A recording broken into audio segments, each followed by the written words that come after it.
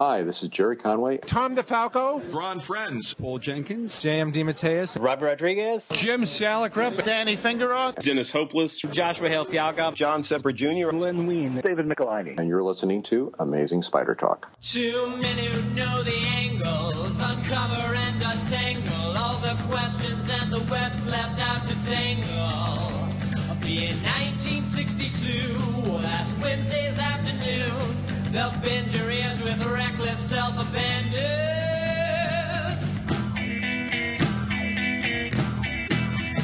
The amazing Spider Talk. The amazing Spider Talk. Come swing through the air, sit back and prepare for the amazing Spider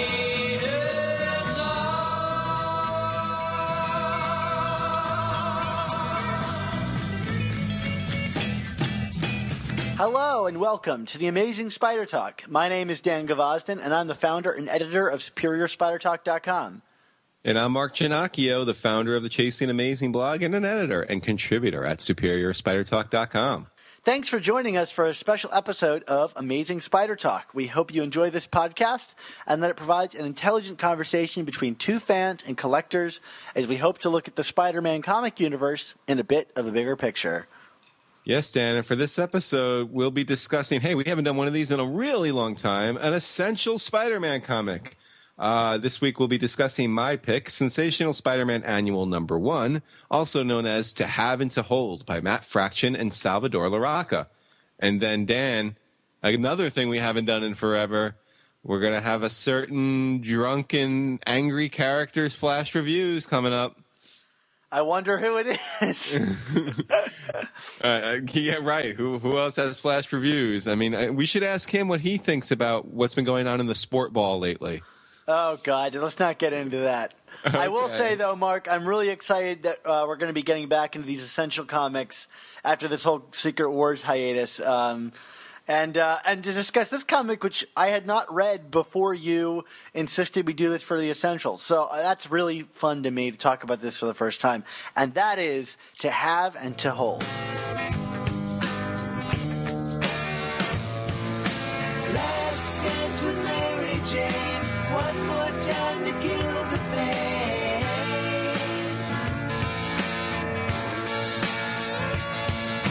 I feel summer creeping in and I'm tired of this town again.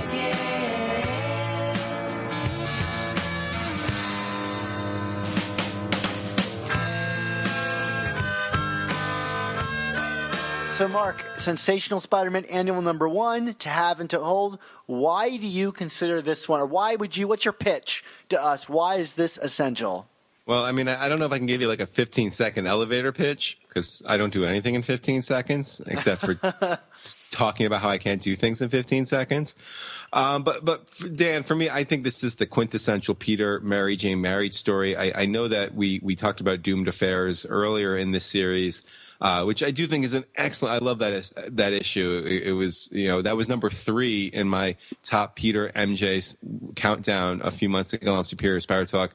But this one, Having to Hold, was number 1 because I kind of feel like this was more of a celebration of the marriage, and it's important to note that this issue came out like 1 or 2 months before One More Day, which was the storyline that, of course, ended the marriage. So it's like, everyone knew what was coming, and Marvel had been hinting at it for quite a while. And then this issue just kind of came out as like, I always feel like the last hurrah of Peter and MJ. And, I do feel like this was kind of a love letter to the two of them, much in the way that Spider-Man Blue, which is probably another series that we'll be discussing at some point, was always that love letter to Peter and Gwen. I mean, also, Dan, it's a comic that's full of history. And again, it kind of plays into this love letter to Peter and MJ. So, I mean, I feel like this is one of those comics where if you wanted to find out more about why Peter and MJ were a thing and why fans fought so hard for it and against the fact that Marvel wanted to break them up, this is a comic you can pick up and get everything. So, do you have any thoughts on this issue to start us off now that you kind of heard my pitch? Gosh, I mean, there's so many things to like about this issue. Even beyond just the Peter Mary Jane stuff, which obviously is the heart of the issue, but even just structurally, it's a really fascinating issue. You've got kind of like these two stories, like simultaneous stories going on, interspersed with wonderful flashbacks. The artwork is so varied, and while I don't think it's perfect all the time, I think Salvador Larroca has some trouble keeping faces consistent. Like, I've never seen Peter have a nose as big as he gives him in this book. Yeah. But there's some wonderful like flashbacks, and the art changes to reflect them. Not to mention that the cover has John Romita Jr. and Ross Andru pencils on it. Or not John Romita Jr., John Romita Sr., sorry. But, the artwork and the story structure is great. But, there's no getting around just how, like, heartfully written this relationship between Peter and MJ is. Even in as complicated as a time as the post-Civil War period is, they find a way to kind of make that status quo work to tell this really lovely story. And there's some dialogue here that like is so on the nose in a good way, like so nails what like works about like having Peter or writing about any kind of character that has a married relationship. It's great, and I'm not even married, but like I read this and I see like this is like some of the. It kind of sums up some of the strength of being married, like what makes it work, or just in a committed relationship. I mean, it doesn't have to be. I mean, sure. Yeah, I mean, you obviously are in a very committed relationship, so I mean, you can identify it with it even without the piece of paper. You know what I mean? So that's what I keep telling her. Yeah. Does she listen to the show? No. Okay, except when she's on it. I mean, it's to me. I mean, Matt Fraction. I love Matt Fraction's writing, and a lot of what he does. I feel that he misses on very few comics. But like, this is certainly his shining moment with Spider-Man. I think he's probably kind of touched on Spider-Man in like some other like crossovers and events and stuff that he's done for Marvel. But like, I mean, this might be, and there were people, I think, when they were talking about maybe breaking up the Spider books, last year, like, there was that rumor Fraction was going to get on a book, and, certainly this would attest to it. But like, I feel like he was the person to write, this story specifically. I mean, Fraction he's known for being able to write strong female characters and he just really nails relationships. And of course, he's married to Kelly Sue DeConnick, who is another great comic book writer. And, like their relationship, I think is, I guess it's been kind of glamorized within the comic book industry as like this thing that should be put on a pedestal. But I mean, in all the stories I've read about, articles and whatnot about the two of them, it does seem very sincere and legitimate. I mean, they all go over to Bendis's house and have dinner every Friday with their kids and stuff. I mean, it's like, this is somebody who gets it, who gets marriage, who gets what a committed relationship is and should be. And he just knocks this out of the park, Dan. I just don't know how else to say it. It really surprises me that we've never got a Fraction book, Spider-Man book, even if it's not amazing, just because of how effortlessly this book reflects the history of the characters. Even their like how Mary Jane has changed over the years. There's a scene where she, it's a flashback and she's like very confident, and then it comes back to the present where she kind of reveals that confidence is all put on, and I was like, this is great. It's reflecting on the DeFalco run. I don't know. There's just a real understanding of the full history of Spider-Man and his characters. I'm baffled that we never got more out of him with this. Yeah, I mean, I'm always, frankly, I'm baffled that this comic was actually printed. I mean, like, and maybe as someone who, I know I always kind of toe the line and try not to get too emotional about the marriage and whatnot. But, I think at the end of the day, I liked the marriage. I appreciated it. So I, of course, see this comic as almost kind of like a middle finger to those who, Marvel that wanted to break it up so badly. I mean, there's a line at the end that, I mean, and we'll get to it in a second, that is just like, I think a real big kind of like, brush off to those who were opposing the marriage. What was the line? Okay, you want me to say? Okay, we're talking about it. Let's get into it. You're right. No, I mean the very last, it's at the end of this very kind of harrowing story, and we'll talk about the context of that too. MJ says to Peter, maybe the rest of the world thinks marriage is something to do between other marriages, but it means something to me. And like, not only do I feel like that's kind of like a commentary on the state of their marriage within the Marvel universe. I mean, that feels like that almost feels like a meta criticism of comic book continuity in general. It's like, it's basically like, I feel like this is Fraction saying like, yeah, I know that there are going to be editors and creators that just come and they're going to change things to suit their needs. It's like whatever, between other runs, like we need to do this now, we need to do that. But at the end of the day, this meant something and they can't take that away from us. And I think that speaks to a lot of problems that readers today have with how comics are constructed. Well, pair that with the final image of the book of the two of them. Not to get too ahead of ourselves here, but the final image of the book is them hand in hand jumping off of the roof of the final top point, the spire of the Empire State Building. Which all the visuals up on top of that Empire State Building are amazing in this book. It's kind of that mirroring of photography with illustration.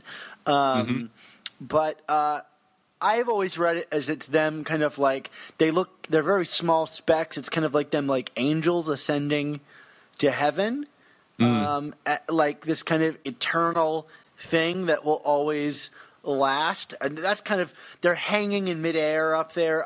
There's something eternal about it.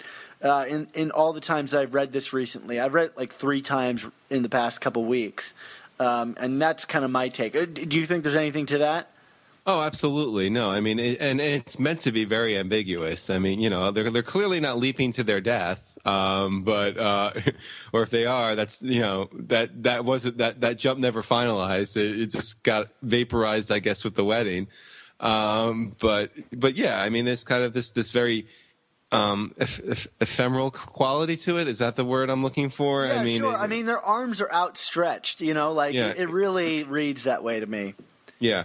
No, absolutely. I mean, I think it's a great read for it, but I mean, like I said, like the actual text itself, like, I mean, like reading, when I first read that line, I just kind of like shook my head about like, I mean, like I said, it's not even just so much about the wedding, but it's about and undoing it, but just like all these things in comics that like, in terms of continuity that drive fans crazy, people just do stuff to, I think there's this viewpoint that creators will sometimes just do things to suit their need, like I need Spider-Man to do this, so thus this is negated.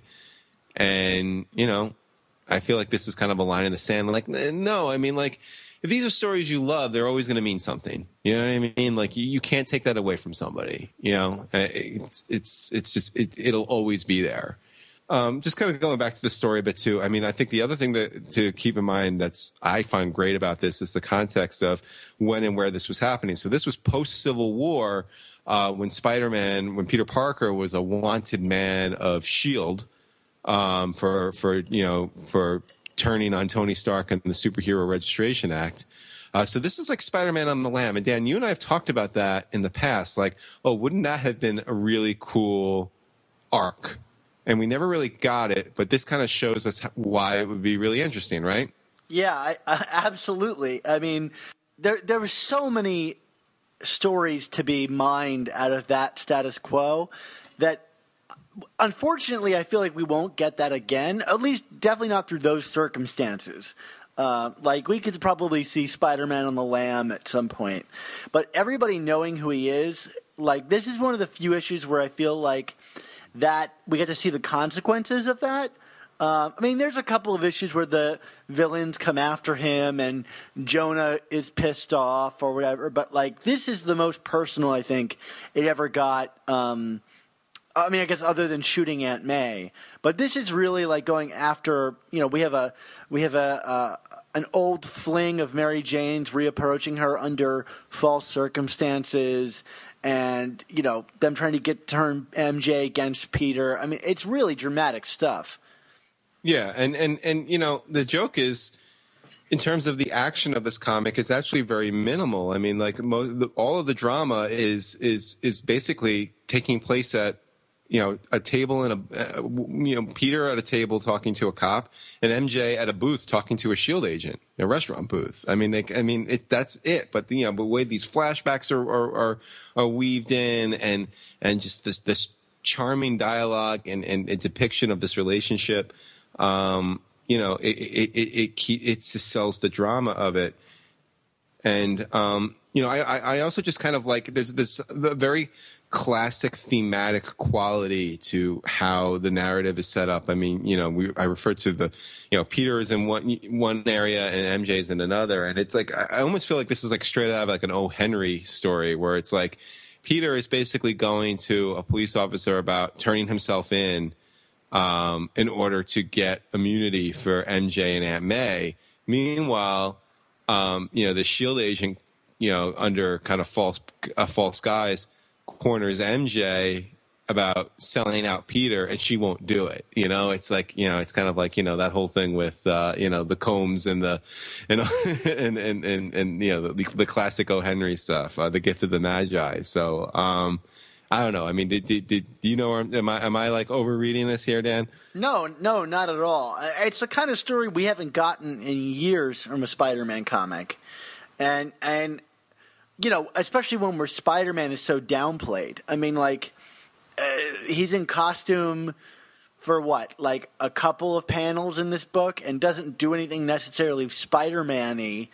But I mean, it's the heart of what made early Spider-Man, and I guess like JMS's run, so great, is that like Spider-Man is really a backseat to the drama unfolding with Peter and his supporting cast. And man, I would love to get more issues like this. Yeah, definitely. And in terms of the nostalgia, I mean, it's very reverential, but it's very funny, and in terms of how it references some things, like, you talked about the flashback scenes and how they're illustrated differently, and this is a case. I mean, we don't always talk about color, Stan. I mean, and that's probably more my fault than yours. But like, I mean, here's one where the color palette was done by Paco Roca, and like, there's like in the Romita, like the 60s scenes, there's like a pastel kind of aesthetic to it that I think really sells the kind of dreaminess of these sequences. You know what I mean? Like it's and in the Bronze Age, like I feel like the color palette's a little grittier. Kind of when they're revisiting the JFK scene where they kiss for the first time. And that's great. But then you also have like, at one point, Peter is kind of like rambling about his history with MJ, and he talks about "Face it, Tiger, you hit the jackpot" to this cop, and the cop is like, "First of all, don't call me Tiger." And he's like, "Oh, no, that's what she said to me the first time she saw me." And he's like, "Nobody talks like that. What, is she crazy?" And it's like, yes, like that's like, like that's exactly why she's great.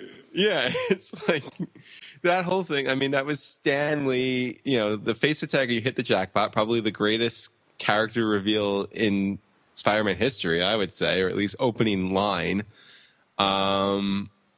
It's like Stan Lee silliness and schmaltziness, but it's history, man. You know what I mean? Like, it's like, who doesn't know that line? It's great, right?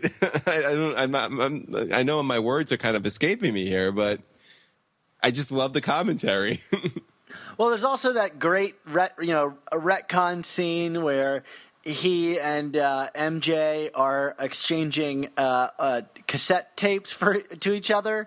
Yes, and the mixtapes. It's so great. I mean, it says everything you know about these characters, but we get like in classic like Annie Hall style, we get like their different thoughts that are going on in the scene, and we see how both of them are misinterpreting how each other feels, and that's so like, again, it takes me back to the Tom DeFalco era where like these characters were made to be far deeper than they first appeared. And I love this kind of looking back at their original courtship through the knowledge of their kind of modern characterizations and making it.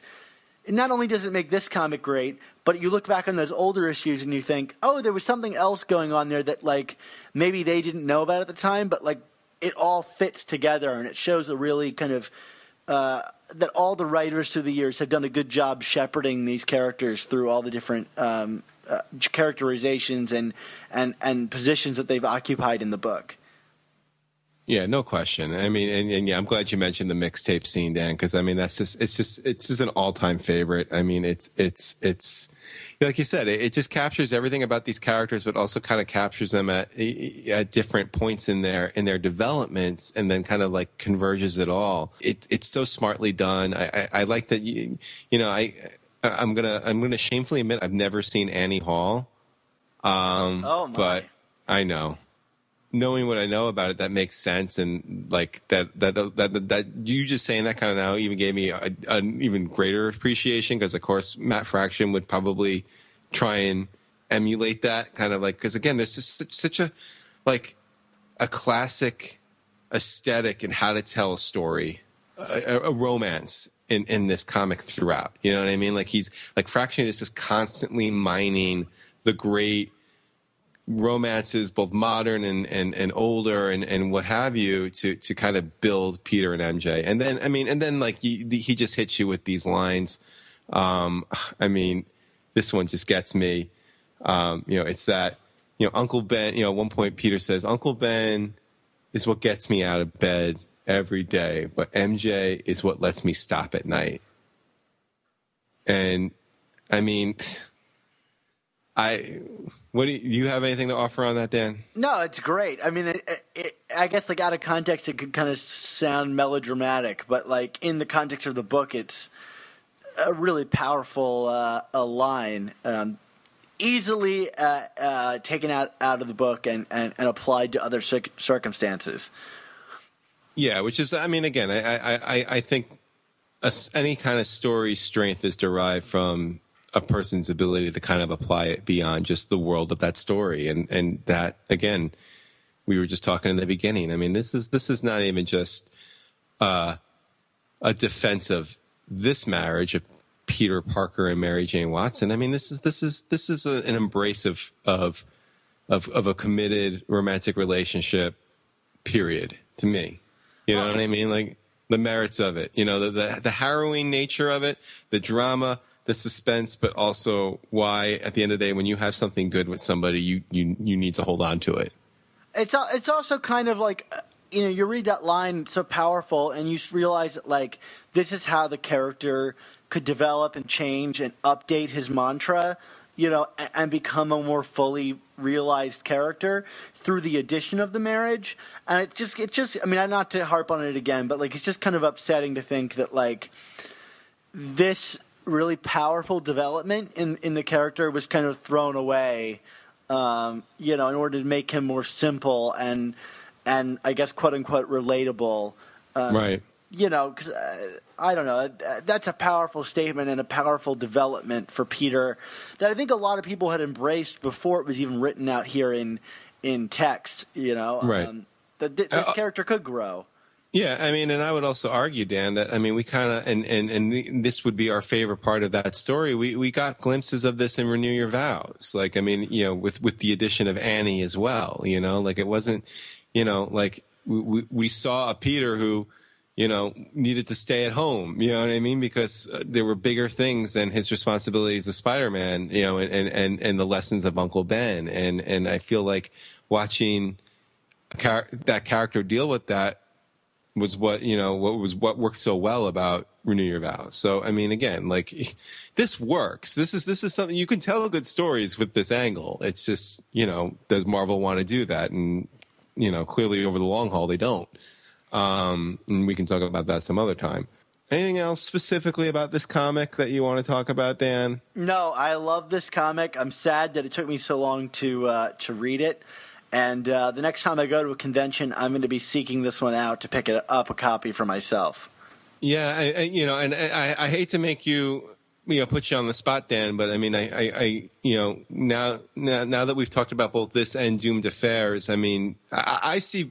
Let me start by saying I see value in both stories. I think both are important in their own respect. But do you have a preference now for one over the other after reading this and talking about it, or I mean, do you kind of stand by your original take on Doomed Affairs?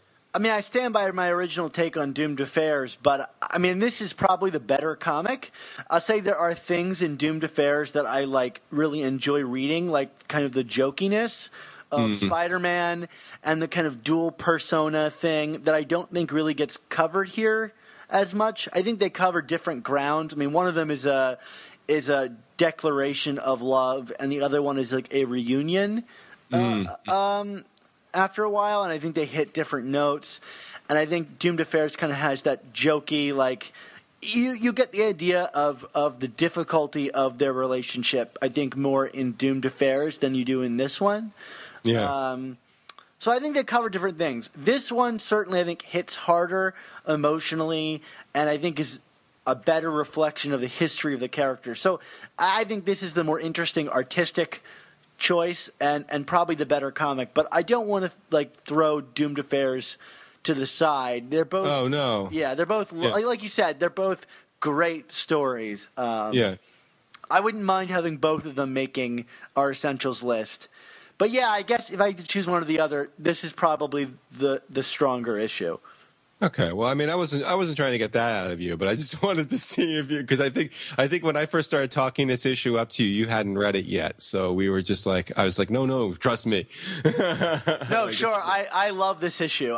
This is a great issue, and I'm going to be recommending it to people for years to come.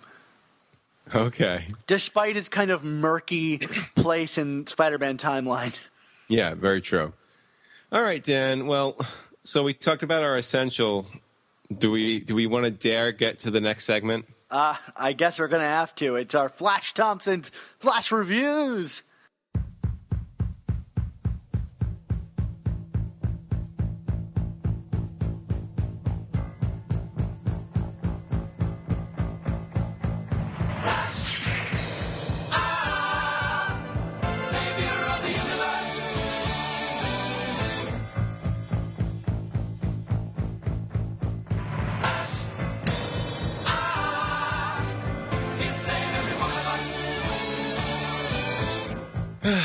All right, Dan. I guess I need to turn the microphone over to an old friend. Are you ready? I'm as ready as I'll ever be. Hello. Flash, it's been, I think, 2 months since I've heard from you. You thought you got rid of me, didn't you? That's enough time to go through like a serious stepped program. Oh, well, no. Come on. The important thing for me was that I didn't have to go to rehab. No. And no, I'm not just singing the song. I just mean, no, I didn't go to rehab. I didn't pass out. I'm not in the hospital. I didn't crash my car. Are you floating through outer space? We don't talk about that. That's not me. Nor am I saving the world from a spider invasion.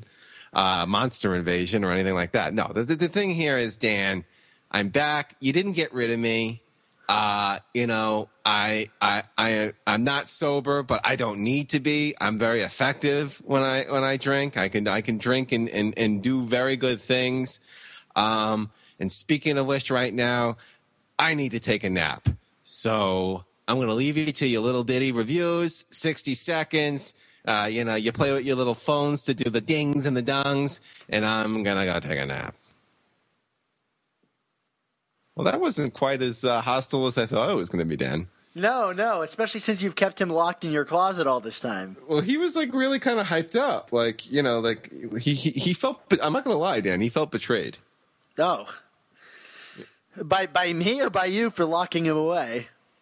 By you. He's kind of made peace with me. His beef is always with you. Yeah, because you're the one that's been slipping him alcohol into the closet. Well, that's the thing. He knows who pays the bills. You know what I mean? Like in terms of his bills. So, so Dan, we haven't done these in a while, so we have a prodigious list. So why don't we flash through them, huh? Yes. I guess our first one's gonna be Radioactive Spider-Gwen, #1. Yeah, the relaunch of the series. I guess it's our second #1 in a year. All right, so you want me to lead you off? Yeah, sure, Mark. Count me in. 3, 2, 1. Mark, I have to admit that I just don't get Spider-Gwen. It isn't because the plot is complex or anything. I'm sure it's really quite simple, but I read this comic through multiple times, and while I can piece it together now, I think, there continues to be a sharp disconnect between the writing and the art that really hampers the storytelling. I don't really get how one element of the plot connects with the rest, and I don't really know what's causing it. Suffice to say, I'm not enjoying or confident in the Spider-Gwen as a title. Unfortunately, I'm calling this one Puny Parker. All right, Mark, let me count you in for your review of Radioactive Spider-Gwen #1 in 3, 2, 1. Well, Dan, for me, Spider-Gwen is back, and Jason Latour and Robbie Rodriguez are back to giving us probably the most unique of all the Spider stories. So this is going to be a very different review from yours. Something with a lot of punk rock energy and verve. Interestingly, while I still like some of the pre-Spider-Verse Spider-Gwen content more, this issue seems to mark more of an upswing in confidence from the creators and how they're handling their characters and universe. Gone are some of the gimmicks that came with the original series. And in its place is a more straightforward narrative that it sets up a larger plot and it's developing its characters in the process. For me, the mystery of the Lizard and Peter Parker's death is a worthwhile story to explore. And thus far, I found this first issue delivered. So I'm going to say Fan Club certified. All right, Mark, it looks like our next one is Spider Island #5, the final issue of Spider Island. Do you want to count me in here? Absolutely. And this one, of course, stars our old friend Flash Thompson. So why don't you do it in 3, 2, 1. It was a blast having Christos Gage on the show with his youthful energy and love of everything Stegron really showing, especially in his writing here on Spider Island. And while I think the series has spun its wheels a lot on the back end, specifically in how much it's gone out of its way to praise the character of Agent Venom again and again and again, I also think the book has been a lot of fun. So, especially in this issue, the Dino Thor really stole the show. Unfortunately, Gage revealed that to me early, but it was still very funny. If you're a fan of Marvel's monster books, I think this is definitely something I'd recommend if you want to turn your brain off for some fun. Fan Club certified. All righty, my turn. All right, Mark, I'm giving you the countdown in 3, 2, 1. Well, this series has had an unquestionable charm that I still can't fully wrap my head around, though Dan's excellent interview with Christos Gage did definitely shine some light on it. Gage is just clearly trying to develop a series that's filled with off-the-wall fun, and he does that by being nostalgic about some of the weirder moments and characters in Marvel history.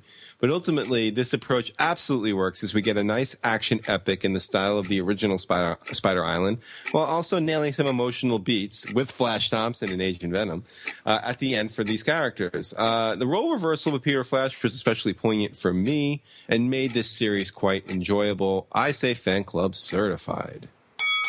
Awesome. Well, our next one is the much-awaited Secret Wars #6. We got 2 months away from Secret Wars, and this thing finally dropped. Why don't you count me in here, Mark? I'm going to say, was 2 months enough to deliver a story, Dan? Tell me in 3, 2, 1. Well, after 2 months, this book had a lot of hype going into it, and while I think it has some truly jaw-dropping moments, I'm just not sure what to make of this time jump that happened in the book. Suddenly, all the characters we wanted to see fight their way through Battleworld are pretty much done, all their quests, and it all happened off-panel, which is incredibly frustrating, especially in the case of Black Panther and Namor, who should be battling to the death in this book after how they treated each other, and instead are, randomly working together. That said, we get a truly great scene between Miles and Peter, as well as a stunning reveal at the end of the book. I'm still sold on Secret Wars and can't wait to read the upcoming issues, but this time jump thing was a really strange choice. I'm going to call this one Puny Parker. All right. So why don't you count me in? All right, 3, 2, 1. Well, this comic is interesting in that typical Hickman way, it appears to be moving very slowly and incrementally, only to sneak in some plot developments that really shake up the status quo and then thrust the story forward. This issue, to me, had one of the better cliffhangers in the series thus far, which you just alluded to. Not to mention to that a great Peter Miles exchange over a hamburger that was 8 years and 3 weeks old. That might be the best Marvel event joke using Spider-Man. But through all that, I can't help but be a bit frustrated as a reader by all the delays, not to mention, like you said, the time jump. With the all-new, all-different universe in full effect, it has certainly reduced the stress and consequences of Secret Wars considerably. I like this series, but declaring it the greatest Marvel event ever, like I was possibly doing a few months ago, has seemingly gone by the wayside due to some non-story related circumstances, which is kind of sad. So I'm saying fan club certified, but I feel the vibe of your puny Parker, Dan. Yeah, I mean, like, the content is great, but I also don't know why they added a 9th issue only to do this, like, time jump, which to me clearly was like, hey, we can't fit in all this stuff. Let's just jump into the future and have all of these characters, like, already patched up, you know? I thought that was super awkward. I don't know. Yeah, I hear you. Anyway, next up, we got Spider-Verse number 4 and 5. You want to count me in, Mark? Sure. 3, 2, 1. I had fun watching Spider-Verse improve story after story, and I think that's no different for issues 4 and 5. However, I thought the big letdown here is that after all the fighting and all the lame Spider-Ham jokes, this book ends suddenly and never reveals the mystery of, like, why all these Spider-Men were pulled together and why we should really care about the outcome of this story. I mean, even for a what-if story. Even more fundamentally, this story teases the upcoming Web Warriors as if the star of this What If book are going to be in that book. It seems like a total misread of Secret Wars and, you know, perhaps was created by an author having too little information about the event and how it works. So unfortunately, while I was enjoying this book for a little while, it ended on such a down note. So I'm going to call it Puny Parker. All right, Dan. All right, counting you in 3, 2, 1. Well, Dan, I think the last time we talked about Spider-Verse, I was actually kind of turning around on the series and starting to like it. But, I mean, for me, these last few issues, it returned to being this meandering, nonsensical thing that's quite frankly given me pause about the upcoming Web Warrior series. Your point also about the treatment of the characters is a great one that I wasn't even thinking about in my initial review here. Because it's disappointing because a team-up series with all these multiversal Spideys should actually be a lot of fun. But it just seems like the creators can't come up with a viable story that brings them all together. And they're also reluctant to give any of the spiders outside of Spider-Ham any kind of moment to shine. And it's really just really corny jokes. Canon or no, I also feel this was a waste of Norman Osborn, a character that really should be saved for, like, big stories. So Puny Parker for me.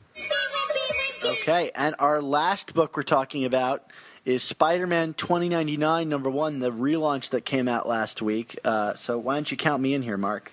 All right. We're going to shock away in 3, 2, 1. Well, just last week I was talking about how I wasn't looking forward to the return of 2099 because the preview didn't hook me and I didn't get what the story would be about. Let me say this, though. I was wrong. This first issue proved to me that Peter David used his time away from the book to come up with a great hook and a compelling character. I'm glad that Peter David allows Miguel to be an absolute jackass along the lines of Peter during his origin story. And the world he paints around him, I think, is just really compelling with all these time portals and all this stuff. I could have done without the sudden fridging of his revealed pregnant girlfriend, but I suspect Peter David will find a way to fix that and make it interesting too. So I'm calling this one Fan Club Certified. All right, Dan. Well, it sounds like we're going to be bookending these reviews with some conflicting reviews here. So. All right. So I'm counting you in 3, 2, 1. Well, Dan, as much as I love Spider-Man 2099 the last time around, I'm kind of scratching my head here about its role in the current Marvel Universe and why I'm supposed to be super excited about this new status quo. A reluctant, unwilling superhero who's a bit of a jackass, as you mentioned, gets tired very quickly. Well, I appreciate the fact that this series is still trying to focus on getting Miguel back to his timeline without incident, With so many other spider books out there, I can't put my finger on how this one distinguished itself from the competition. I mean, it's competently written, and I've always been more of a fan of Will Slaney's art than you have. But other than that, I just don't see much there, and I just found my attention span wavering very fast, not to mention the kind of weird ending. Puny Parker. All right. Well, it either hooks you or it doesn't, but I got to admit, it's got its hooks firmly in me. All right, and I'm looking forward to more Radioactive Spider-Gwen, so, yeah. There you go. Two very different reviews on like you said, the bookends, yeah. Yeah, well, that's maybe we got to get Flash in to settle this between us, Dan. No. No, please not. He's sleeping away, so let's leave him there. And why don't you take us to the end of the show? Yes, of course. You can find all of our new Amazing Spider Talk and old Superior Spider Talk podcasts at superiorspidertalk.com. We're at 91 now. Or find us on iTunes and Stitcher by searching Amazing Spider Talk. And if you do, please make sure you leave us a rating and a comment to let us know how we're doing, and we'll be sure to read it on the air. And additionally, if you have any opinions on these comics or any questions, email them to us at amazingspidertalk@gmail.com. Maybe you could help us settle the score here on Spider-Gwen and Spider-Man 2099 and what you thought of those books. Yeah, settle the score. That's all we need is more people pitting us against each other, Dan. You're going down, Mark. And to say more annual versus non-annual talk. Let's do it. Also, be sure to check out our Facebook pages at facebook.com/Superior Spider Talk and facebook.com/ChasingAmazing. They're great places to keep up with us in between shows. We talk silliness and articles and news and spider stuff and, yeah, do it. Facebook, now. Just do it now. Go now. How about now? No, it's over. And as always, if you want to follow the adventures of Spider-Gwen and Miles Morales, be sure to subscribe to our sister podcast, The Ultimate Spin, hosted by Brian, Kyle, and Noor. And yes, our theme song is courtesy of Rylan Bojack, and our outro song comes from Magic. And, of course, a special thanks to Nick Cagnetti, Ray Sumser, Ron Franks, and Sal Buscema for our show's awesome artwork. Mark, where can the listeners find you on the Internet this week? Yeah, well, of course, you can find me on SuperiorSpiderTalk.com, where I'll be continuing with the Volume 2 review series, our rehash of the Howard Mackie, John Byrne era of the Spider books. And then on Twitter, you can find me at Chasing ASM blog. By the time you listen to this, the Mets may or may not be in the World Series anymore. If they're not, I'm probably crying. So be gentle. What about you, Dan? Yeah, you can find me on Twitter at Dan Gavosden, consoling you, Mark, or on my Spider-Man account at SupSpiderTalk. And you can read, again, like Mark said, all of our Spider-Man writing at SuperiorSpiderTalk.com and my movie reviews at GrindMyReels.com. Mark, remember that one time that you invited me to your aunt and uncle's for breakfast? Oh, boy, it was delicious. Those wonderful wheat cakes. Oh, and that amazing coffee that your Uncle Ben whipped up. There certainly wasn't any dirt in that coffee, or was it a cappuccino? I can't remember. No, you know what the secret is to my Uncle Ben's coffee? No, what is it? I have to know. Well, he uses fair trade coffee beans. You know why he does that? No, I don't. I mean, other than the good things to do. Well, I would say it's the responsible thing to do, and that's what Uncle Ben is. And you know what else is responsible, Dan? No, I not at all. Well, with great podcasts, and then must also come Amazing Spider Talk.